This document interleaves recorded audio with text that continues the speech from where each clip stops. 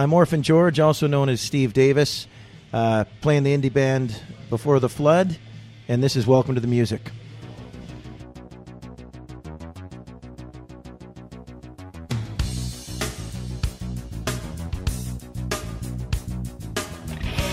Thanks for coming by.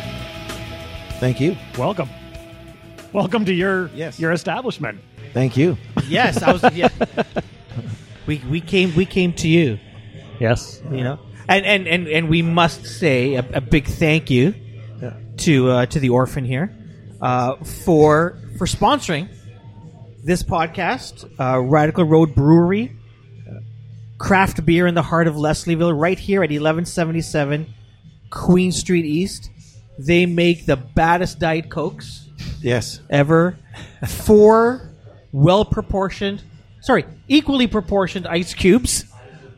Yeah. And I don't know what you're drinking, Greg. I'm having a beer. A beer. Beer. So good they named it twice. Yeah. I've got the 8-track IPA. That's what I'm drinking. So I'm not a beer drinker, Yeah. as everyone who knows me knows. What is an 8-track? Well, 8-tracks, the name of the beer. We've got actually a few beers named with musical references. 8-track is a recording device. Actually, no, sorry. A playing device. 4-track's the recording device, which we also have. We have a 4-track beer, which is a lighter version of 8-track. 8-track is what we used to use in cars in the 70s to play music.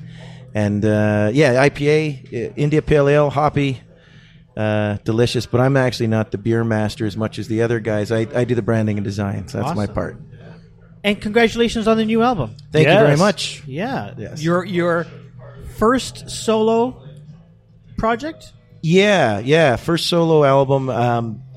It's fun. I was thinking about that earlier. I played in a 3-piece band to start, guitar, bass, drums, a band called Obscured. Played jazz in a 4-piece band. Then went to Before the Flood, which I still play with, which has ranged from 5 to 7 members. So solo is new and a little scary, for sure. You're trying to battle Arcade Fire for the largest ensemble of musicians. Yeah, they had quite a lot. Broken Social Scene, they got up Them too, there. yeah. They got way up there. But you know what? It's all different shapes and sizes. It's fun. You know, I'm actually excited about playing shows by myself or with 1 or 2 other guests on stage. That's kind of the plan, and we'll see what happens. Nice. Yeah. So let's go back in Yeah. terms of when you started in music. Is your family musical? Like parents play music? Was music in your life? Yeah, At a very absolutely. My mother played piano. My father played piano, played guitar. When I was young, he'd sing songs to me as a child. So my grandmother, grandfather on my mom's side were musicians. Lots of musicians around. Different styles. You married into a musical family? Absolutely. As you know, my wife Hannah, her father John, professional musician his whole life, played bass, guitar, sings. So yeah, it's been around me all the time. So You talked about your dad singing songs to you. Do you remember? Yeah. And to you as well. Do you remember a particular song that your dad used to sing to you? Oh man, he used to. You know, the songs when I was really young. Some of them were old. You know, songs you'd sing at church, like Sunday school songs, simple songs of that nature were ones I remember.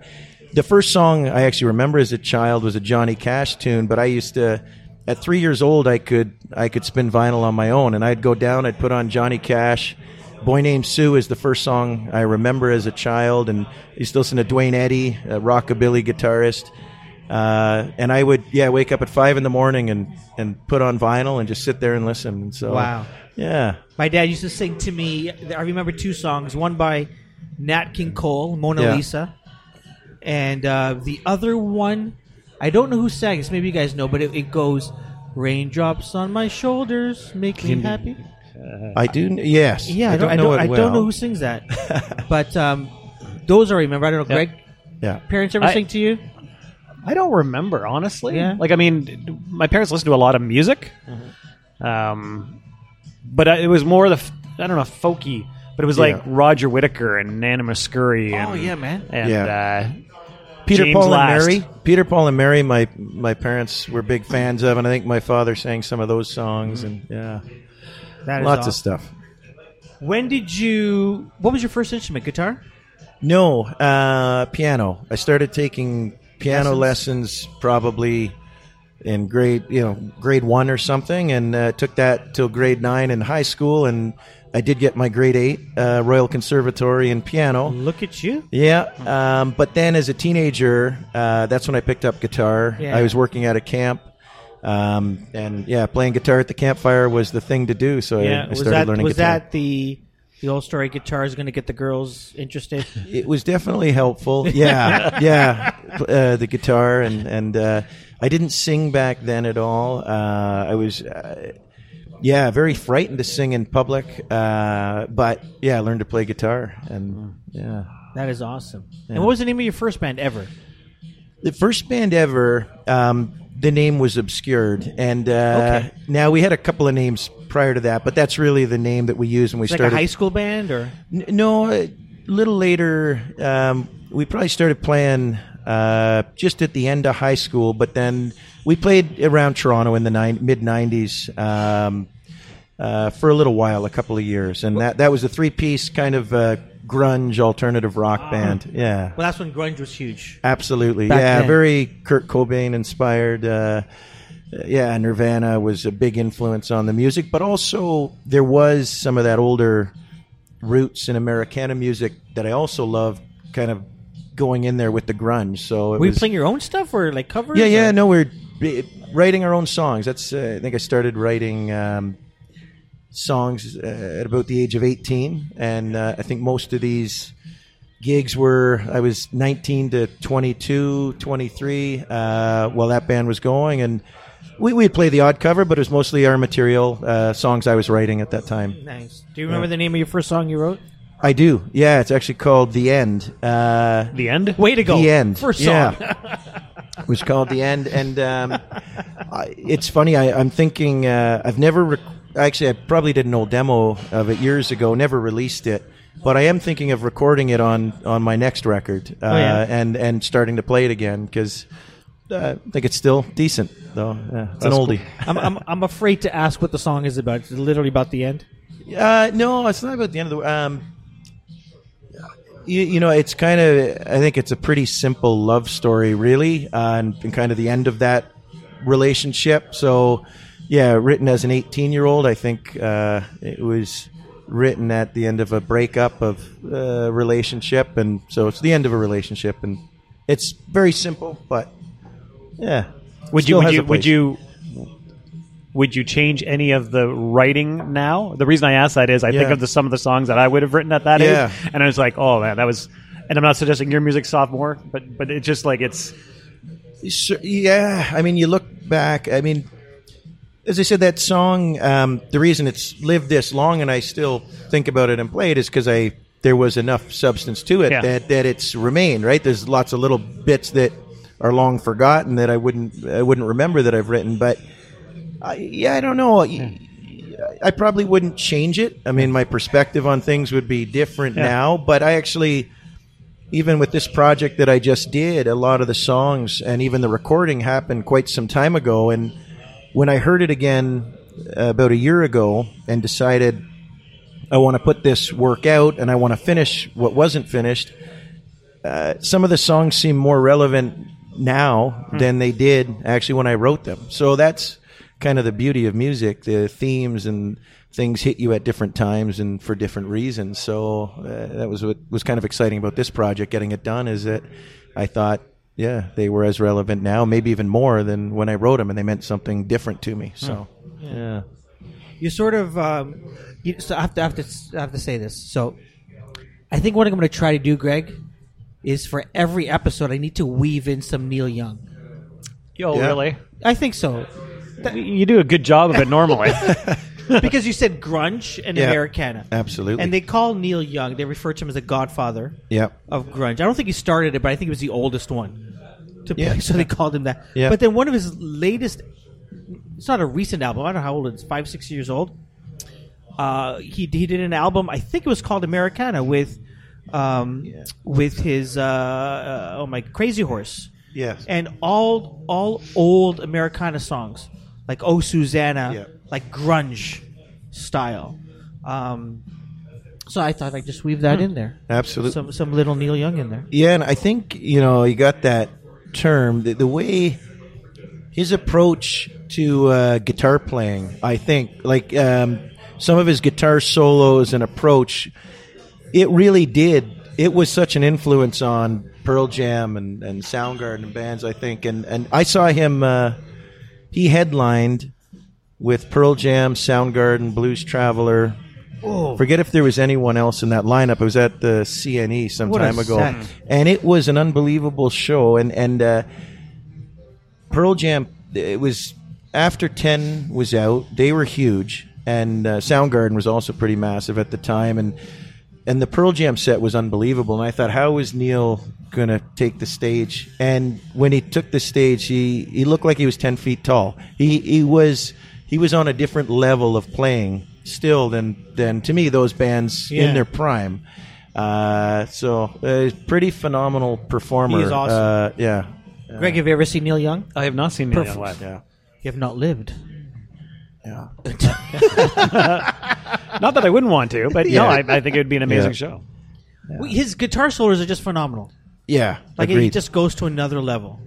Yeah, I like them because they're abstract and you don't actually know where they're not a memorized scale that he's ripped a million times. He is just moving around the neck. And those sort of guitarists have always been my favorite. Mark Ribot, who plays with Tom Waits, very abstract, kind of weird stuff. And Neil has that in him, and I love that. Love that. So how long did this grunge band last?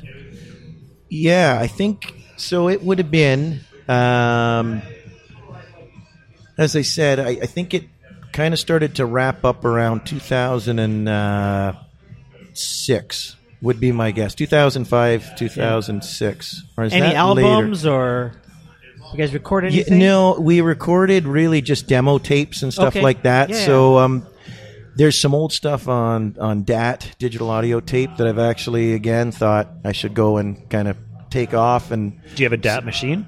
I don't have a DAT machine. We used to rent, back at that time when we'd rent some gear, rent a DAT machine, record, and then rip it to cassette tapes and drop it off at clubs. So I've still got some of that old material, but I don't think much of it's very good, but it would be fun to hear again. Yeah. But, I'm trying to think if I got those dates right. They seem a little off, but you know what? That seemed like a long time. No, that was too long. Yeah. Because it was more 92, to 98, not 2000. I jumped a whole decade. It's so long ago, I skipped a decade.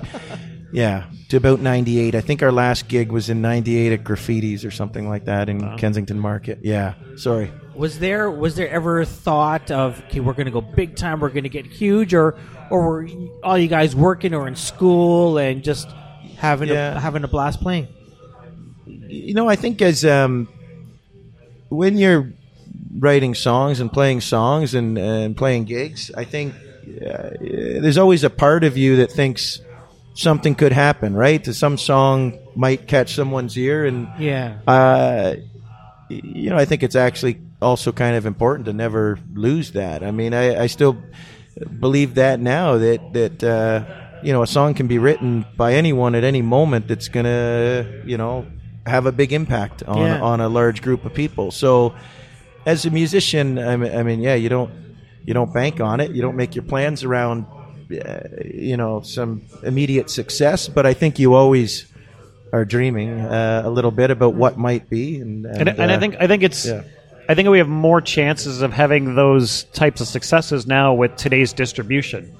As much as it can be a blessing and a curse, it's like it's the YouTube being found and played, or the Spotify song of the country artist who never mind. But anyway, going big, right? Well, I wanted to ask that. Is there, as you're making music and knowing what is popular today and what has been popular for the past 5 years, maybe more, I don't know. It's not. There seems to be a formula to get huge these days. What they call pop music, right? Does that ever go through your mind, or do you say, I've got a bunch of songs that I want to record, and just what I want to do. I didn't used to think about that, like how to write a song that would be popular, or how to write a pop song. Then with Before the Flood, which I played in, I'll get these dates right. That band started in 2005 and is still going to this day. So we're 15 years together. Watch out, Rolling Stones. Yeah. So with that band, we knew after our first album that a lot of our songs weren't quite ready for radio. Okay. There might have been the odd one that could have a chance, but for the second album, we had to write with a bit more of a pop mentality. Still writing what you want to write and doing what you want to do, but so it is something we thought about and discussed. And when you look at the most popular songs of all time and why they're that way, it's often a chorus with a message that resonates with this massive audience that's repeated many times. And you can see why a wide group would want to hear that song over and over again, because it resonates and it's pertinent. So I think about that stuff more now than I used to, but it's just one element of what you're thinking about as a songwriter, I think, right? It doesn't dwarf other things that are important to me with writing a song. I wouldn't write something I didn't believe in just to make it a pop song. Right. I still want to write songs that I'm proud to sing. Yeah. So why did band number one stop? Why did you guys break up? Sorry, I missed that one. Band number one, what happened? Like, why did you guys break up? You know what? It was just, we were young. I think we were going different directions with work and school, and I think the band was breaking up the year I got married. Not that had any bearing on it, but it was another just Yoko Ono story. Life changes. No, and I think trying to remember if our bass player Pat Tarswell. So that band was Pat Tarswell, Don Laurie, and myself. I think there was just, we were going different directions, and it came to an end. But it was all on good terms. Yeah. It just had run its course. Yeah. Do you think part of the longevity of Before the Flood is because you're older and you can manage? Because you probably have more now, right, in your lives than you did then. But I think it was. I mean, everyone was at with Before the Flood. Though members have come and gone, and we're between 5 and 7 members typically. I think we were all more stable in our lives, our jobs. Again, for everyone in the band, it's music hasn't been full time. It's always been a passion, and enough of a passion that we keep at it. But we were at different stages, so it made it easier. I just realized I made up a word there. What was the word? Longevity. Write that down. Sounded good. Longevity.com. I just thought I'd point that out before somebody jumps on Facebook and goes, what an idiot. It's your wife that's the teacher, not you. Yes. I was making up dates earlier. I wasn't meaning that it would be my wife, but yes. Band number 2, what was the name of that? The 5 Spot. So the second band was a jazz band, instrumental jazz, which was with the same drummer I had played with. He had... That's a total change. Change. Yeah. So basically, the drummer I had been playing with, he's a cyclist, Don Laurie, and a good friend of his, Lawrence Farwick, was a classical guitarist, but wanting to get into jazz. So was learning to play jazz, said, hey, let's jam. We found a bass player. We actually worked with a few different bass players before the full-timer Kevin Hilditch came on board. And, we became the 5 Spot. I learned to play jazz chords on the guitar. It was like I worked through a book. Lawrence helped me. And I learned a whole different way to play guitar at that time. And it was a ton of fun. We played the Rex a lot, and Gate 403 in Roncesvalles, and we played a bar out here, Queen East. I can't remember the name of it now. But we played around the city. We did a lot of corporate events. We did weddings and stuff in Niagara on the Lake. They actually paid well. The corporate events actually pay money, so that was nice. Yeah. and we loved it. What is it about jazz that my understanding is that it makes musicians better? Because I saw a documentary with Neil Peart, Rush, and everyone acknowledged he's probably one of the best drummers ever. And it was during that time he said, I need to relearn. And he went and he learned how to play jazz. Yes.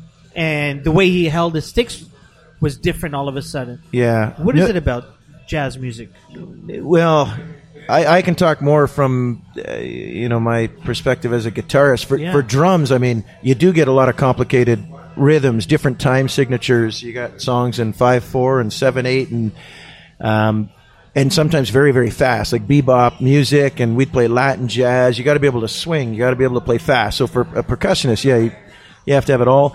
As a guitarist or piano player, you're dealing with a whole new set of chords. You're playing every chord that's ever been created. Diminished chords, augmented chords. Minor sevenths and ninths and whatnot. So there's a lot of new stuff to learn. When you're playing rock music, folk music, you're, for the most part, fairly standard chords. Though, as you get deeper into rock and the bands that are exceptional, you do see that they're throwing things in. When you listen to the Beach Boys and the Beatles, even, like, they were playing a lot of complex chords that a lot of people didn't realize, right? Yeah. And the best bands are, the reason they sound unique and better and different is because they are pushing it outside of the kind of standard rock chords. But jazz, you've got to know every chord there is. I think it's also, I think a part of it too is the improvisation, right? Like you improvise a lot more in jazz. And so if you think about, even for a business person to take improv as from a comedy perspective, right? It's thinking on your feet. It's like, what is, it's like, what did you do that I'm going to use for the next bit? Yeah. I mean, that's a whole other level than playing absolutely chord. And it should be unique every time. Like when you're playing, particularly in an instrumental jazz band, you have a head, which is basically you have a set melody and chord progression you play at the beginning, and then it's all improvised from that point. You're soloing, you're trading solos, and you're communicating there. And that's, it was, after playing in a band where I was a singer and guitarist, it was nice to just play guitar in a band. That's my whole focus was the sound of my guitar. And soloing, which I've never been a great soloist, but I did learn to solo a bit more playing jazz, and great. But it's a different part of your brain. Like, it's, again, when you're singing lyrics and words, and you got to get into that emotional space. It's totally different experience on stage. So that's wild. Yeah. How long did 5-Spot last? 5-Spot. I'm going to think before I answer this time. Yeah. It basically overlapped almost with the end of my, the alt rock band. It started, I think, probably in 99, and that's the band that went to about 2008 and actually overlapped with Before the Flood for a couple of years. So they were both going on at the same time for a few years. That's why I said 2008 earlier. I think that's the end of the 5-Spot. So it was almost a 10-year run. Wow. Yeah. And some good money playing those corporate gigs. That was, that was the most money. Not that it was enough to retire on or anything like that, but it was, it felt good to go to a gig and play and actually, walk out with more than you've spent. And that's probably the only time that ever happened was in a jazz band. Yeah, sure. Might have. And it's interesting that you say there was an overlap. Yeah. So I've never, outside of a ukulele, which, some can debate whether it's a real instrument or not, but outside of... Who says it's not a real instrument? I'm just saying, if I can play it, it can't be real. And I can't even play it. I know 3 or 4 chords, that's about it. And I can only strum. I'm not a picker. I have no clue. That's for the gods of guitar. Of the ukulele. Of the ukulele. But one thing I noticed, so I preface that to explain that I'm just a connoisseur of music. Unlike the two of you, musicians and recovering musician, Greg. I see it from just listening. And one of the things I noticed with Before the Flood, whether it was that acoustic set that you played, or even a couple of weeks ago when the whole band was here playing, is that the guitars are they're not simple stuff that you guys are playing. No. Yeah, no, it's fortunate to play with those guys. They're really good musicians. Yeah, I mean, and it's we've been doing it as 15 years together. Yeah. A lot of the guys have played in other groups and with other people. Starting from the back, Jeff Bolton, a phenomenal drummer. He really. It's funny, somebody was just talking about him yesterday. I was playing hockey and someone was talking about how I can't remember who it was, how good of a drummer he was. Actually, it's Chris Dinsdale. I was actually out with him on Sunday, guy we play hockey with, and how much he appreciates his drumming. And he drives stuff. He just keeps, and he's different. He's unique, and every song kind of builds in a different way. It's not just sitting there doing the same thing, verse after verse and chorus after chorus. So... that's where it starts. Our bass player, Jason Lacrosse, unbelievably solid. He's played a long time. Aaron and I play the guitars. And again, he's a great singer too. Great singer, great finger picker. We're different. Like, I'm more of a percussive kind of acoustic player. He's got a finger picking, probably a softer style. Yeah. Phenomenal. And then, our secret weapon, we always say, is Mike Harvey plays mandolin and violin, and unbelievable ear. His harmonizing as a singer is unbelievable, and I feel lucky every day to play with those guys. And we're working on our next album as well. We've basically got the songs written, and this year we got to get to work and record them. And so you told me a bit about that and the process that you guys are going through right now with the recording of it. You talked about some interesting influences coming in. Again, without giving too much away. Give it away. Yeah. We certainly, our band previously, one of the best definitions we heard was kind of like a roots-inflected rock band or roots-inflected indie rock, because we've definitely got that Americana roots backing, some the folk for sure. Yeah. Sometimes a touch of country. There's the rock, the indie rock, alternative stuff. The new album, we wanted to make sure we got to a different place. We're using a lot more electronic drums, synthesizers. There's so many bands influencing it. We're all Sigur Rós fans. Bands like The National. Tycho, Aaron and Jeff and I went and saw Tycho recently, and we all love that stuff too. And we want to kind of push a bit more of a dancey vibe, party vibe for this project. Yeah. Again, it's not that we'll stop doing what we did before, but I think you got to evolve, and so it's going to be different, We're excited about it, and we hope to get it completed this year. That's the plan. So that's cool. Is this album number 3? Yeah, third LP, full length. We had one EP as well, but it'll be our third full length record. Yeah. So you've been playing for a long time. Yeah. Decades. Yes, a few decades now. So Greg and I we always love hearing stories from the road. Yes. Where have you? What's the furthest you've ever had to drive to play a gig? Good. That's a question I can answer, because the truth is, it's funny. Though I've played in bands my whole life, I have not done a lot of extensive touring because of just the life I've led.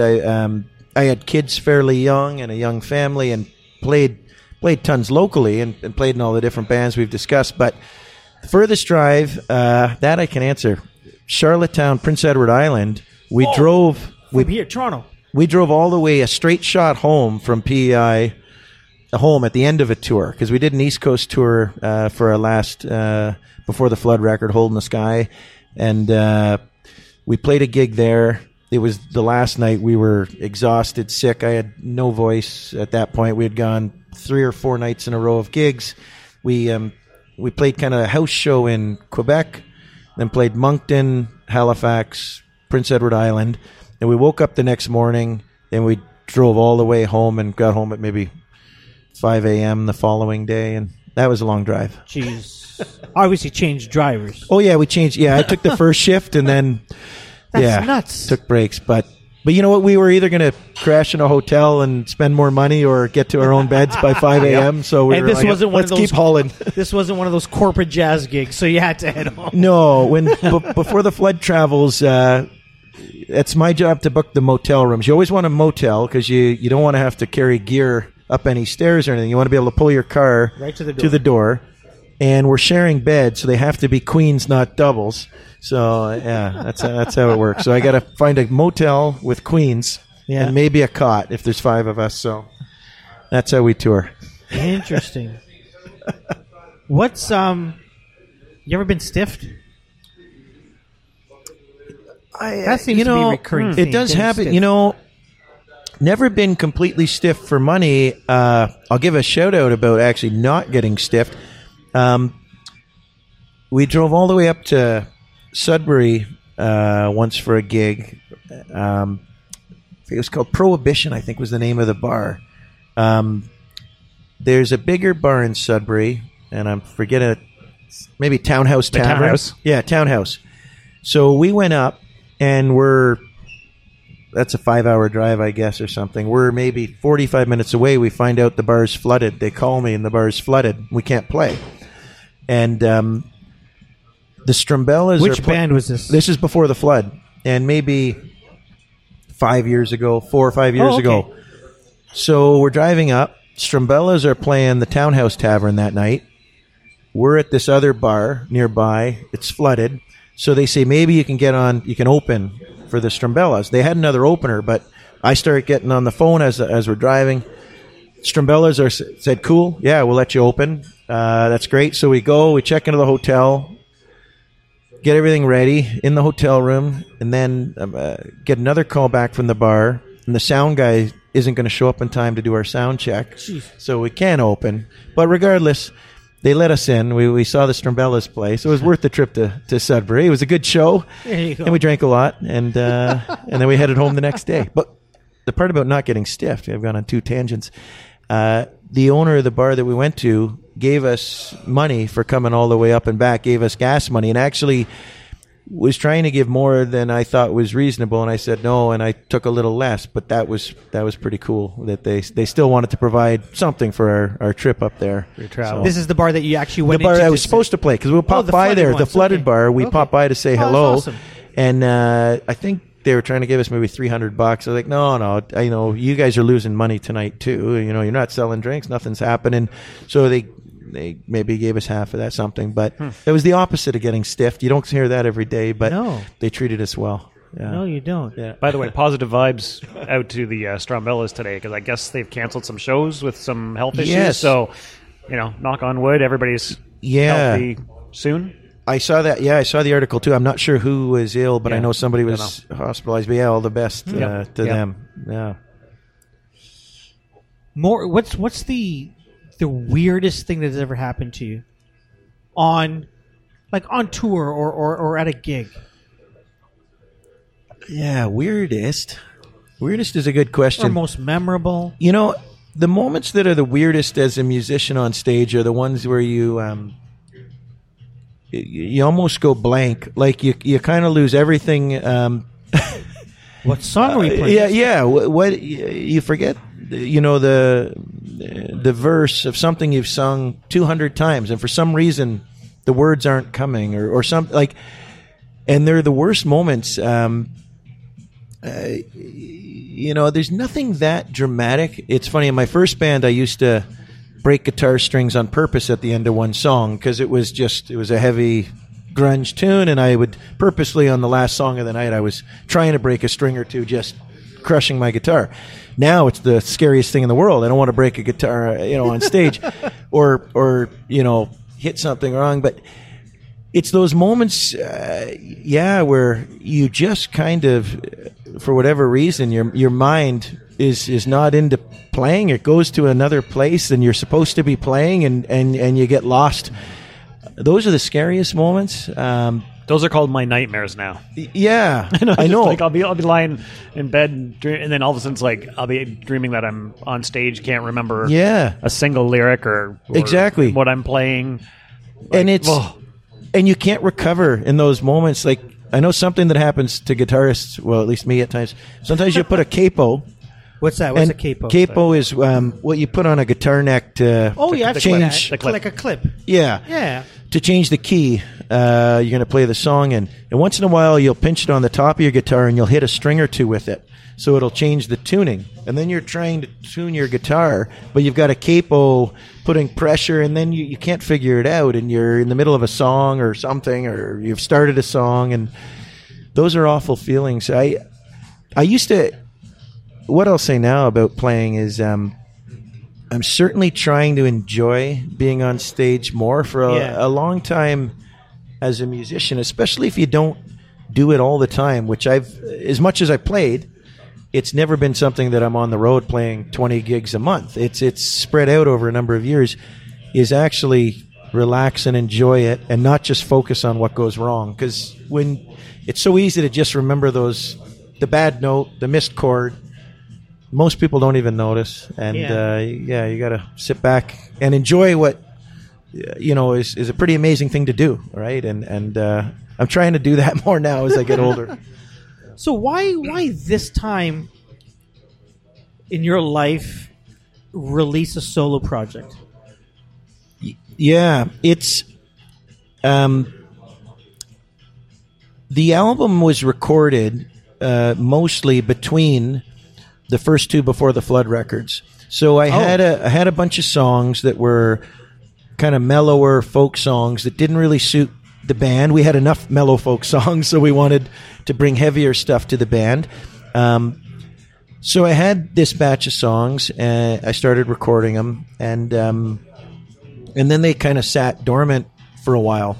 Last Christmas, I listened to it all again, and I said, that's when I touched on earlier, there was, I thought they were relevant now as much as ever, and I thought, I'm going to finish this. I had a few parts to record, some piano, some harmonica, and put it out. And to me, it's, kind of, there'll always be these songs I'm going to write that aren't going to be right for a band, but are going to be right for me. And I want to keep doing these records. I basically kind of ready to record the next record. I've got another batch of songs that have been written over the last few years that I want to record the next Orphan George record. And my whole thought on even the shows is it's not just about me and my solo material. I want to have guests. I want to play my favorite covers. It's just something I can do what I want up there, right? Play, songs by artists who have influenced me, and have different people come and join me, and just have fun in a different way. That is awesome. I want to ask you this. Excuse me. Actually, let me ask you this: you've got Before the Flood. You're now going to be supporting a solo project.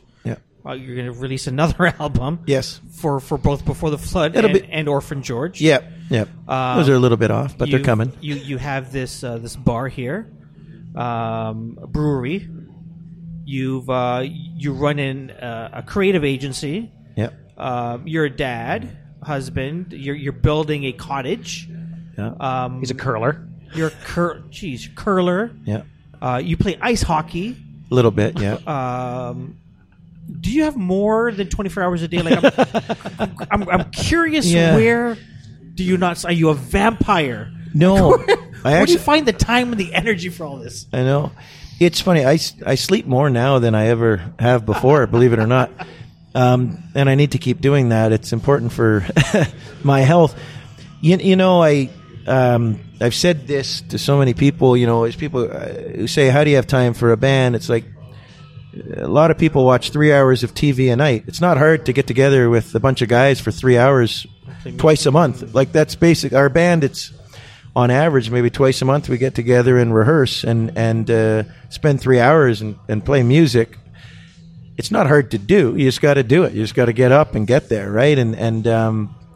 So yeah, I don't have any TV shows I have to watch every night. I don't have any. I'm far behind on movies, as my friends and family, they laugh at me for all the movies I haven't seen. Though I love watching movies, it's just the choices you make with your time, right? I love to play guitar. Guitar is relaxing for me. Like, to me, when I get home from a tough day at work, I want to go put on the guitar for a half hour, right? And that's what I do. That's awesome. And sports too. Like, I need that. I need the physical. I sit at a desk, so I'd rather throw rocks than watch another couple hours of television, right? And then have a beer or two after and chat with some people and go home. So I do get too busy at times. I mean, it's it's not always in balance, but it's something that's you're always working on. Nice. Yeah. So there's an article that came out on City News by Lindsay Dunn, who has been a guest of mine on the podcast number 1. Yeah. So she wrote an article. Title is this: Is Toronto actually a music city? So this article talks about a lot of stuff, and I maybe we'll put this in the show notes. Sure, I'll link to this in the show notes. So here's some stuff, some stats. 80% of artists do not believe they can make a living wage. Yeah. 50%. This is all in Toronto. Yeah. Okay. I guess. Hold on. Yes, Toronto Arts Foundation. They did a study. 50% of artists make less than $30,000 a year. 73% of Toronto artists have thought about leaving the city. Nearly 1 in 5 artists have been renovicted. I see what they did there. Renovicted. Mm-hmm. More than 30 music venues have closed in Toronto over the past 10 years. What are your thoughts about Toronto? Because didn't Rob Ford a few years ago? No, was it Rob Ford or was it John Tory sort of declared Music City? Yeah, Toronto Music City. Well, what are your thoughts on Toronto as a music city? I love, number one, I love Toronto. I love the city. I grew up listening to bands in Toronto. Love the city. I do love the city. As Greg would know. Yeah. I have a love-hate relationship with the city. Yeah, and I grew up when the clubs were vibrant. When music, Queen Street was hopping, Ultrasound and the Horseshoe, and Cameron House. I mean, X-Rays. Yeah, it's just, it was an incredible time. I've never in the heard 90s. of these names. Like, they haven't been around for a long time. The Horseshoe still. Horseshoe, yes. I've been to the Horseshoe, but the other ones are all these other places. Well, some of it was incredible. The scene then. Then there was this big change to kind of dance clubs. There's never been a full recovery from the move from live music to dance clubs to live music again in Toronto. And it's the problem for touring musicians is there's just so much in Toronto. On any given night, there's a million things going on. There's lots to do. And you can't, if you're trying to make money on the road, most artists skip Toronto. You'll make more money playing in smaller towns around Toronto than you do coming here. So it's very difficult, and to live here too. On top of that, it's why so many artists move to Montreal. It's still a little more affordable now. Hamilton, again, I'm blown away all the time by bands that had quite a lot of success that are still to this day struggling financially, and they went through good eras of selling records and playing shows and stuff. Now, you basically, it's can you sell enough merch and your ticket price is it high enough to sustain everything you've got going on? But it's it's a totally different environment. Very hard. Yeah, that's for sure. Yeah. What are you listening to now? Excuse me. Let me get rid of that frog in my throat. What are you listening to now?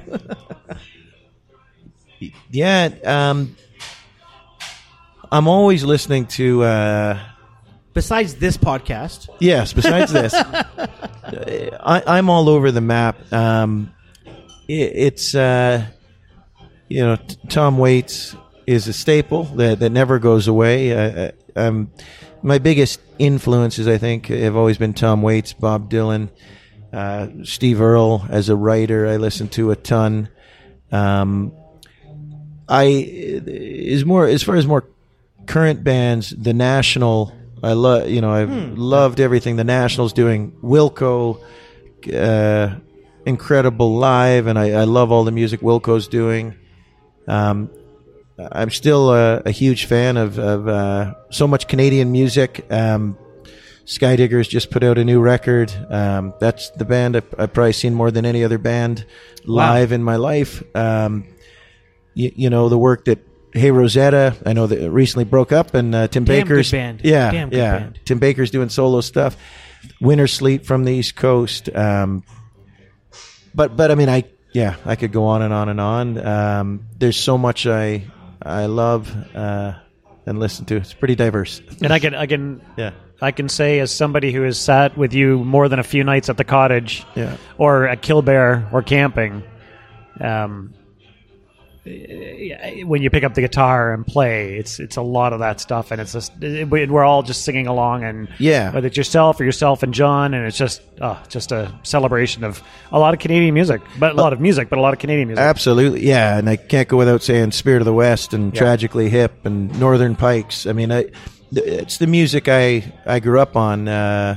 U2, as a teenager, was probably the biggest influence on me. That was the first band I guess was kind of really captivated by was, when Rattle and Hum came out in '88, and watching them as a live band and what they could do on stage, it made me say, I want to get up and I want to do play. that one day. Yeah, That's awesome. Steve, I know you and Greg go way back. You guys are good buddies, but you have been very kind to us, giving us a home here. I don't know when you're going to kick us out, but no, but Reno evicted. But thank you. We got another podcast coming. Thank you for hosting us here. Yes. Thank you for everything that you and Radical Road Brewery do, not just for us, but for the community here. I know a coworker of mine who lives around here, and their sister lives around here. This is one of their go-to spots when they go bar hopping on a Friday or on a Saturday. They love coming here. And thank you for sitting down and chatting. I really appreciate it. Thank you very much. Lots of fun.